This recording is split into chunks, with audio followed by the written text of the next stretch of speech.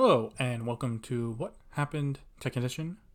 I'm your host, Tyler Callahan, and for this episode, we got stories for Apple, more specifically the Apple Card, and some news about Android.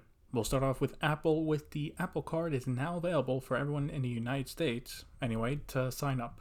Apple has announced that the Apple Card is available to sign up for everyone in the United States. The Apple Card was already available for invited customers in a preview rollout in early August. To sign up for the credit card, customers will need to have their iPhone updated to iOS 12.4. Along with this rollout, Apple has added Uber and Uber Eats to their 3% cash back. Now, if you use your Apple Card for Apple Store, iTunes, or Uber purchases, you'll get 3% back. Apple has also said that they will be adding more merchants in the coming months. I wanted to mention this story not because of the official rollout, but because of the addition of Uber for the 3% cash back. When the Apple Card was first announced, everyone loved the idea of it, but felt the cashback rewards were a bit weak, and they kind of were. Now, Apple has shown that they do plan on expanding on their cashback rewards over time.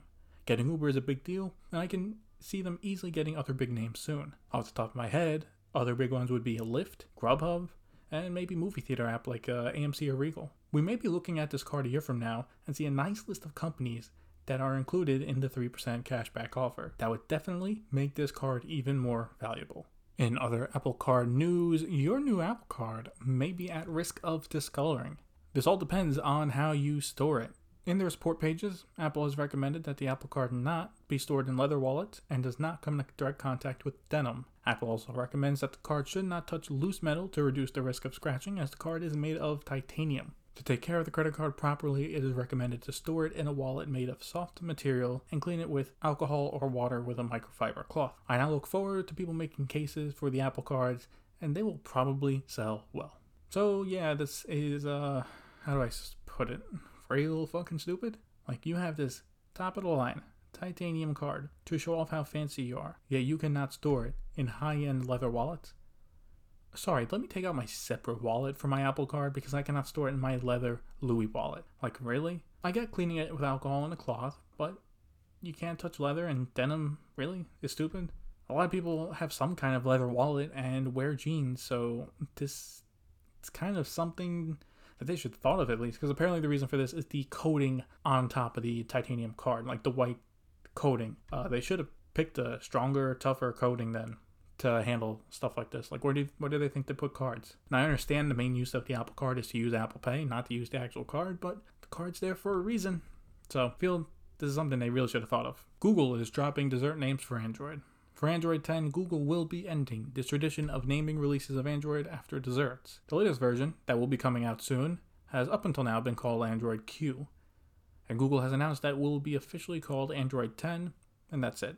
The idea behind the change is to be more inclusive to other parts of the world where English is not the main language. The global brand director for Android, Odd Gandon, had this to say about it. Quote, for example, L and R are not distinguishable when spoken in some languages.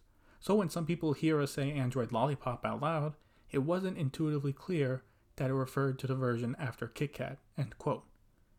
Besides the name change, the Android logo itself is getting a change. The new logo has a new font. The color is now black instead of green, and the mascot Android is also part of the logo.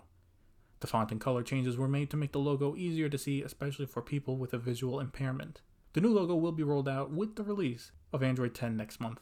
Not a huge change here, but I am going to miss the dessert naming. It was a small thing, but it was fun, and there was always this Easter egg in the setting about it. As for the logo, it is boring, but it does look better. The green was not that good to look at. Finally, the last story we got is Fitbit will supply products for Singapore Public Health Initiative. Fitbit has announced that they will be working with Singapore to supply fitness trackers for their public health initiative. The initiative is called Live Healthy SG, and people can get a free Fitbit Inspire HR if they sign up for a year Fitbit Premium service. Singaporeans can pre-register in mid-September, and the program will be open in late October. This is a small story, but I wanted to bring it up because it looks like Fitbit is trying to make some moves here and there, and that is with the subscription service.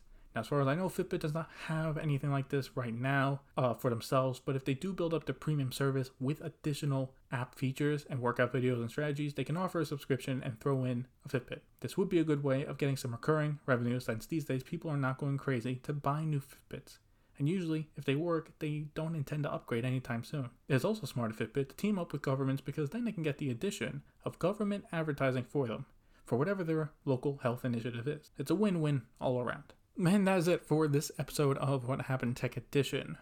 What story did you find interesting this week? I personally found the Apple Card, can't put in leather and denim story to be the most interesting. Not for good reasons. I think it's really stupid, but it's not something I thought of that would be an issue for an Apple credit card. But here we are. You can let me know on Instagram at Tyler Callahan Media. Thank you for listening, and see you next time.